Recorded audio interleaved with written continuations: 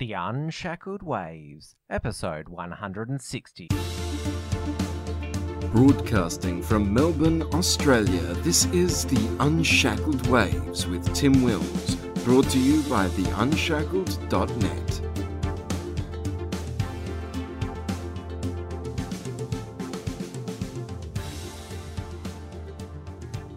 Hello everyone, great to have your company. Now, if you've been watching any news channel over the past 48 hours, the biggest story in the world is the historic meeting between United States President Donald Trump and North Korean leader Kim Jong-un in Singapore. We've been glued to the news here at the Unshackled office, watching every development, so I thought we should do a special show analysing the summit with our Melbourne Bureau Chief, Melbourne Munro. Welcome to your first appearance on the Unshackled Waves. Great to be here, Tim. Thanks. Now, of course, there's been a lot that's happened in the past year in the lead up to this summit. So we should do a brief rundown of that. And of course, tensions were quite high towards the end of last year. North Korea claimed that they had a nuclear missile that could hit the US territory of Guam, and of course, Trump fired back, saying that North Korea would be destroyed with fire and fury. There was he's got a bigger nuclear button, and he also said taunted Kim that he was fat. Yeah, and we've all heard the old Rocket Man insult as well. Yeah, it was definitely a big war of egos, a big clash of egos there.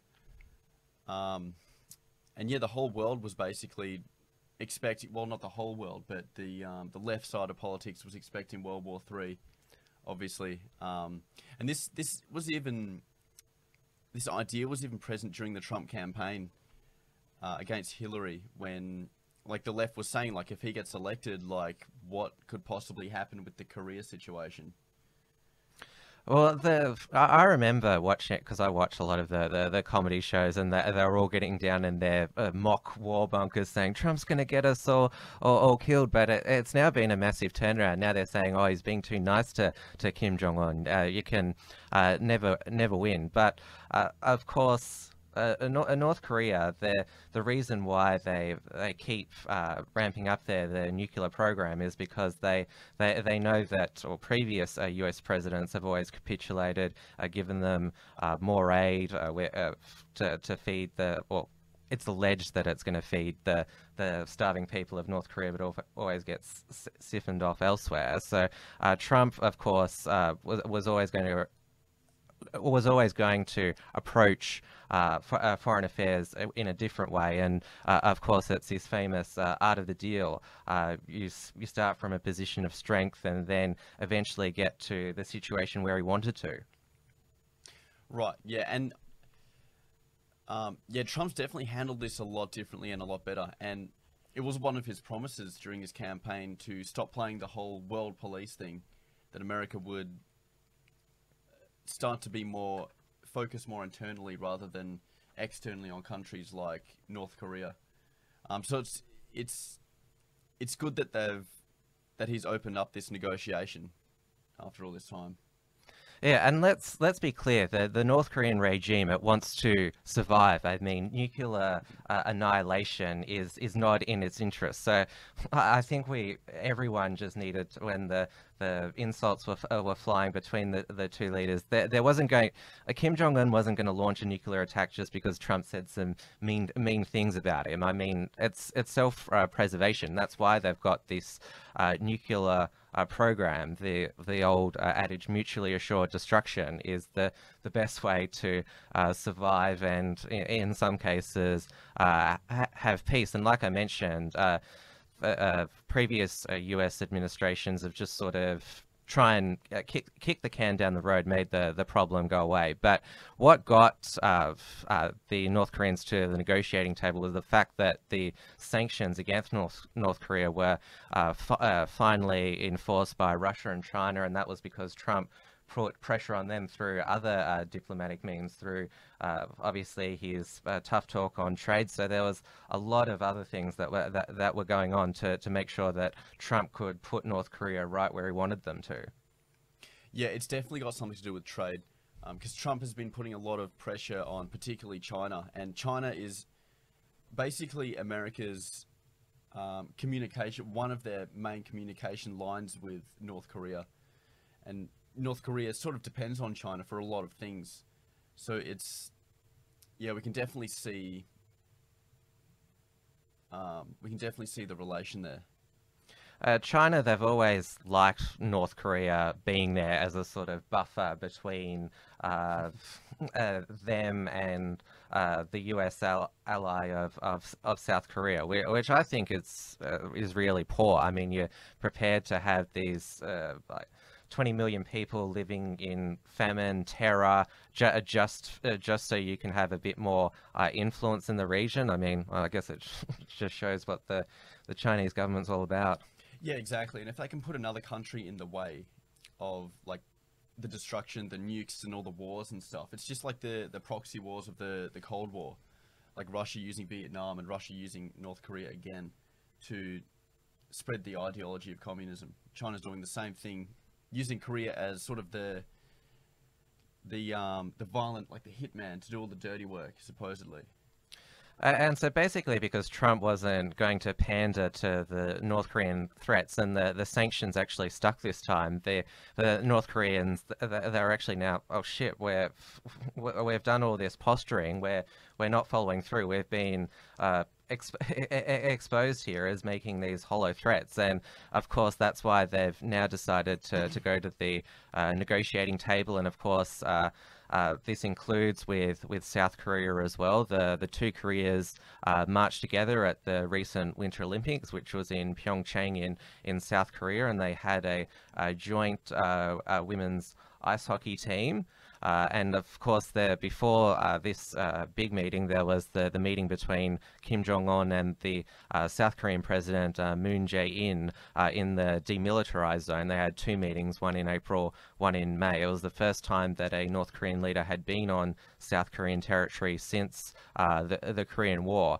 And it's important to make the point that the Korean War has not ended. There wasn't a peace treaty. There was just a ceasefire. That's why the US has 30,000 troops in South Korea, because it's still somewhat of a war situation.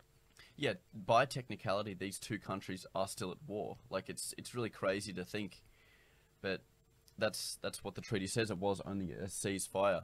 But it's really great to see them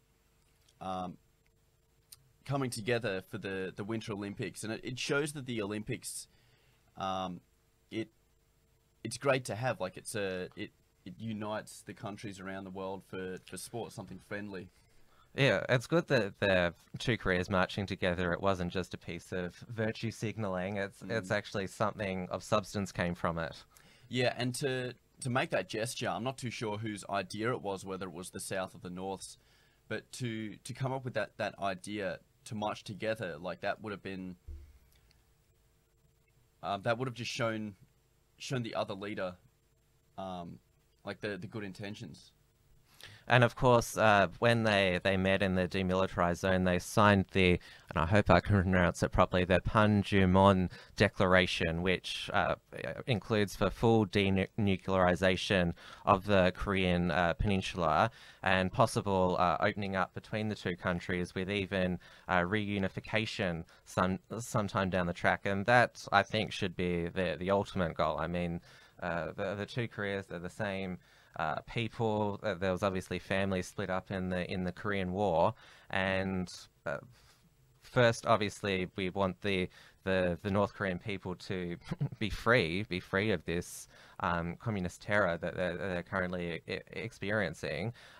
If North Korea can be opened up, that's a good first step.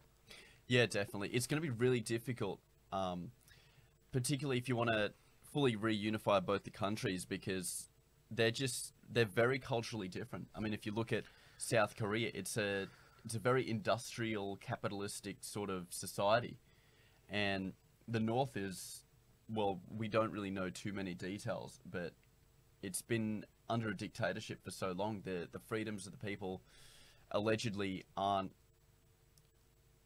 as the people there aren't as free, and they've been living in a different culture, a different sort of set of rules, different administration for so long. It's going to be really interesting to see if they do choose to reunify, how they're going to get along culturally. It's similar to like East and West Berlin. Yeah, it's interesting that they mention that, because North Korean defectors who end up in South Korea, they're actually not treated very well by the local South Korean population. There's this suspicion of them. They're actually shorter than South Koreans. They're sort of viewed as the bogans of Koreans, to use a phrase. So there is actually a bit of prejudice against them. Right. And unifying those countries and bringing those people together, it's going to most likely open up more prejudice. I mean, you might see, because the people will get to know each other more, and there'll be more prejudice in, like, say, the media, in culture, art, all that sort of stuff. Yeah, it'll be, well, we're getting quite ahead of ourselves there, but yeah, obviously these practicalities, it'll be interesting to see they unfold. But yes, let's go back to the summit. So after the North Korea South Korea meeting, then the big face-to-face meeting between Kim Jong-un and Donald Trump was on the cards, and Singapore was agreed as a neutral location. It looked like it was going to be cancelled at one point, because the North Koreans, they were triggered by comments by Vice President Mike Pence, who said, to the North Koreans, you better give up all your nuclear weapons or you'll end up like Gaddafi in Libya, which they didn't like. And Trump's response to North Korea withdrawing was like, fine, you walk away, like you're not that important to me. And then North Korea's like, oh no, we actually do want to meet. Yeah, I think that was very inappropriate for Pence to say, especially because it's such a fragile issue, really. I mean, these people, Kim Jong and Donald Trump, they've been back and forthing for so long, and like these are two respected leaders of their countries. Like they have egos, and they don't want to be disrespected. And what Pence said is definitely inappropriate. Well, it didn't derail the summit. Of course, Tuesday morning Australian time, 11 a.m. That's when the first face-to-face happened. We saw it on TV. It was a very surreal moment. These two world leaders who've been at each other's throats, or albeit through the internet and diplomatic channels, finally met, and it was all they were very polite and cordial to each other. It was also interesting watching the news coverage, the amount of camera clicks. The media was just in a frenzy. Yeah, it definitely was. And yeah, it's such a historical moment, seeing those two just come together, stepping out in front of the flags and just shaking hands. We have to remember that Trump's he's done this switch before with our own Prime Minister. There was the infamous phone call between Trump and Malcolm Turnbull, where Trump said, "This is the worst phone call I've had today," and hung up in a flush. And Turnbull, what was reported in the media, he wasn't going to be, in his words, bullied by Trump. This was over the asylum seeker swap. But when they met up in person, Turnbull and Trump, they were all great friends. Yeah, it's really weird, isn't it? But I suppose you've got to be civil at the end of the day. I mean, the same thing happened with Putin. There was a lot of hate between both sides, but when they met, it seemed pretty calm, pretty friendly. Yeah, so maybe it's just a maturity thing. Well, Trump said the meeting was very, very good and went better than expected, and he even heaped praise on Kim Jong-un, telling US TV host Greta Van Susteren that he's got a great personality, he's a funny guy, he's smart, he's a great negotiator, and this is why the left are now saying, oh, you've legitimized this dictator in the eyes of the world. But in reality, it's just Trump being on the charm offensive, because I think part of what Trump wants to do is, because they're in Singapore, which is one of the richest countries in Asia, they've got a high standard of living, sort of wants to say to Kim, look, you can open up your nation to all of this. You can be the hero of North Korea. But yes, he's done horrible things. He's killed his uncle and half brother, and the country is still in a state of famine and terror, but you've got to think of the bigger picture here. I mean, if Trump can woo Kim Jong Un to open up North Korea, then it's worth having to say suck up to him a bit. Yeah, and I think this has definitely been a step in the right direction. I mean, no other leader before Kim Jong Un has even tried to do something like this, to open their country up, and it really does show that Kim Jong Un does care for his people and his country. He wants to see his country succeed. He wants to open up to the ideas of modern civilization, if you may, to what he might see in Singapore. And of course, one of the sideshows of the summit was Dennis Rodman. For those Australians who don't know Dennis Rodman, he was a famous NBA basketball star with the Chicago Bulls when they were winning everything in the 90s. Kim Jong-un actually invited him to North Korea a few times because he was a big basketball fan, and Dennis Rodman said he got on well with Kim Jong-un. Now, he was mocked at the time, Dennis Rodman, for going over and thinking that it was a really great experience there. But he was interviewed by CNN, Dennis Rodman. He had a Make America Great Again hat on. Also had a Bitcoin shirt on, and he was breaking down saying, this is such a great moment in world history, and to think that I played a part in it. And Chris Cuomo, the CNN host, was just a bit stunned.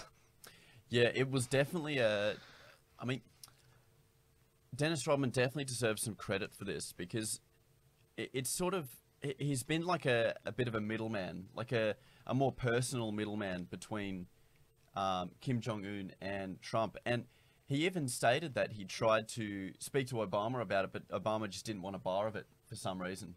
But yeah, Trump listened to him. Obviously, Trump is, like, he's more open-minded, you would think, than Obama. He listened to Dennis Rodman, and now this is what it's led to. Now, there was a clip that I saw last night on Facebook. It had Sean Hannity yesterday talking about what a great moment this was, Trump talking to North Korea. But then it has, back in 2013, Hannity saying how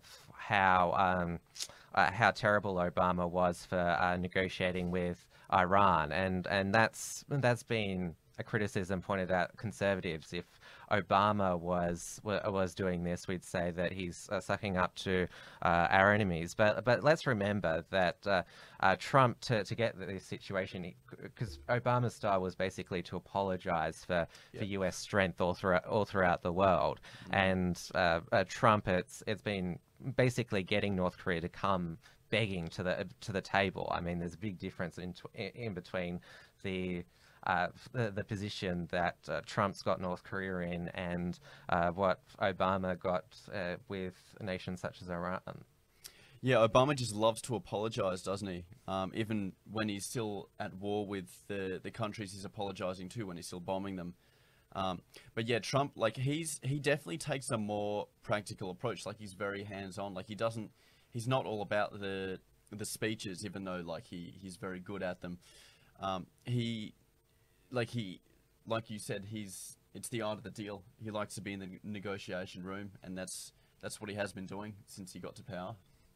Some conservatives, such as Ben Shapiro, did say that Trump gave away too much, because they signed a document, Trump and Kim, which North Korea pledged to denuclearize, which they have promised to do before, and they've said that they've already started to destroy some nuclear test sites. There's still a long way to go, and in return, the US will stop joint military exercises with South Korea. Some people thought that was giving too many concessions, but the sanctions still remain on North Korea, and I'm sure that if North Korea renege on the deal in any way, and Trump will be watching it closely, then he'll have no hesitation in restarting those joint exercises.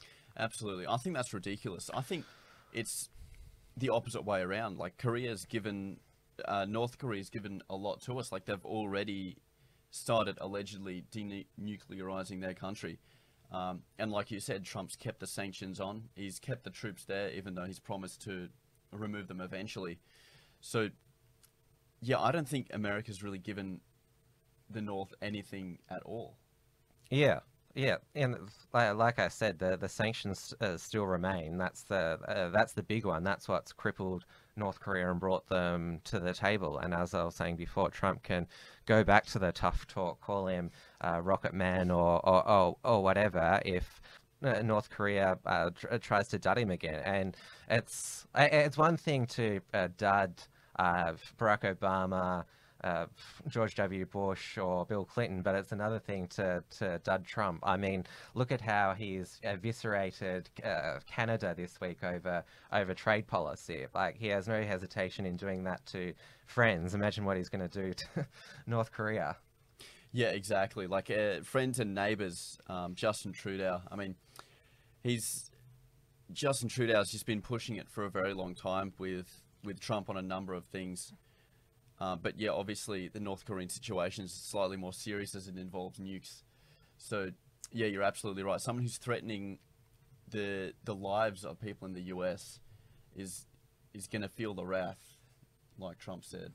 And this is only the beginning. It wasn't the end. I think one of the headlines is it's the start of the deal. I mean, we've got to see North Korea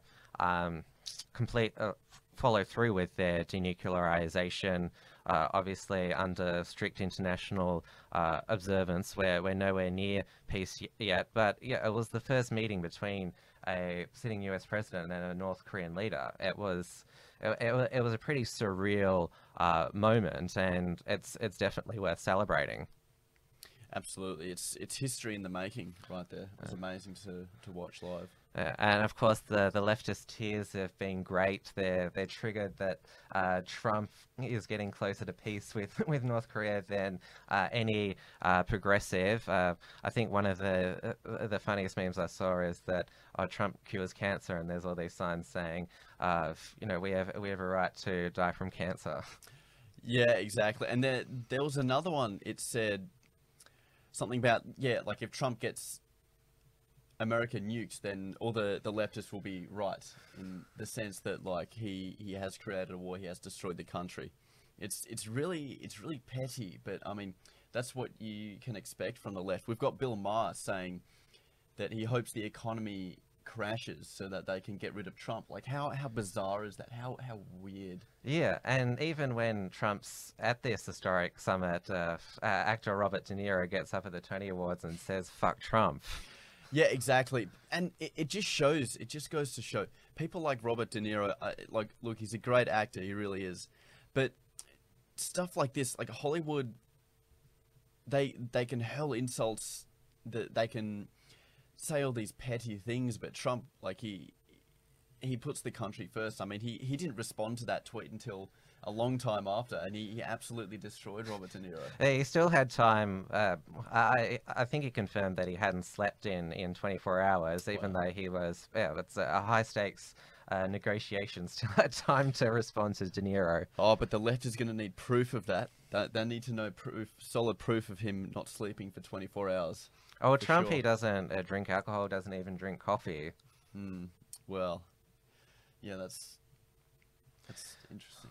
But like I was saying, now the left they're saying that Trump's being too nice, and of course they mentioned the US student who was imprisoned, and that's right.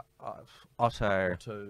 I had it written down, but Otto Warmbier. Yeah, that's Warmbier. It. Actually, it was the anniversary of his death on the 12th of June.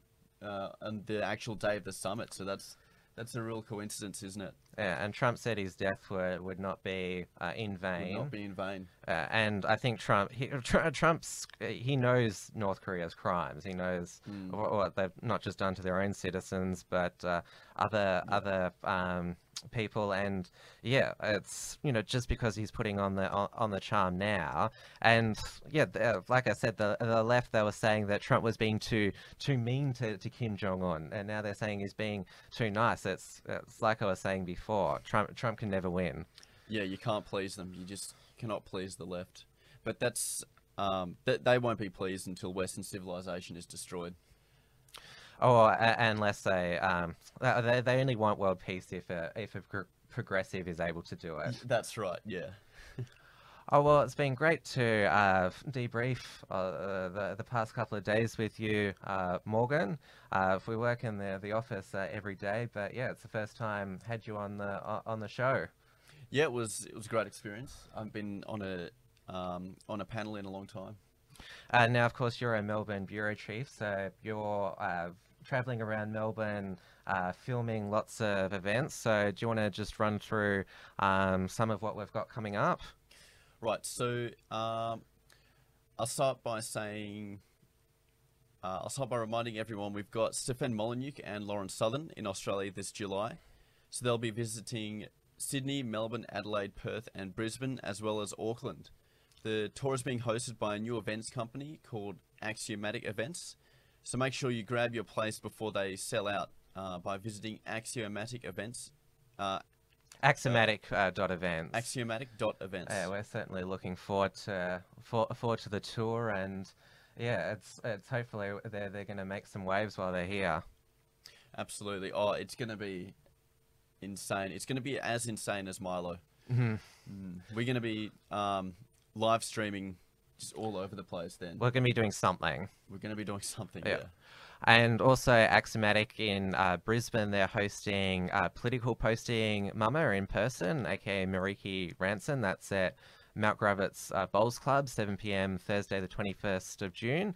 And so tickets can be purchased at axiomatic.events/political posting Mama. And of course, there's another big name coming to Australia in September, former UKIP leader Nigel Farage. So you cannot barrage the Farage, and he's coming here in September. Visiting Sydney, Melbourne, Adelaide, Perth, Brisbane and Auckland. Yeah, I'm glad New Zealand's getting the love as well.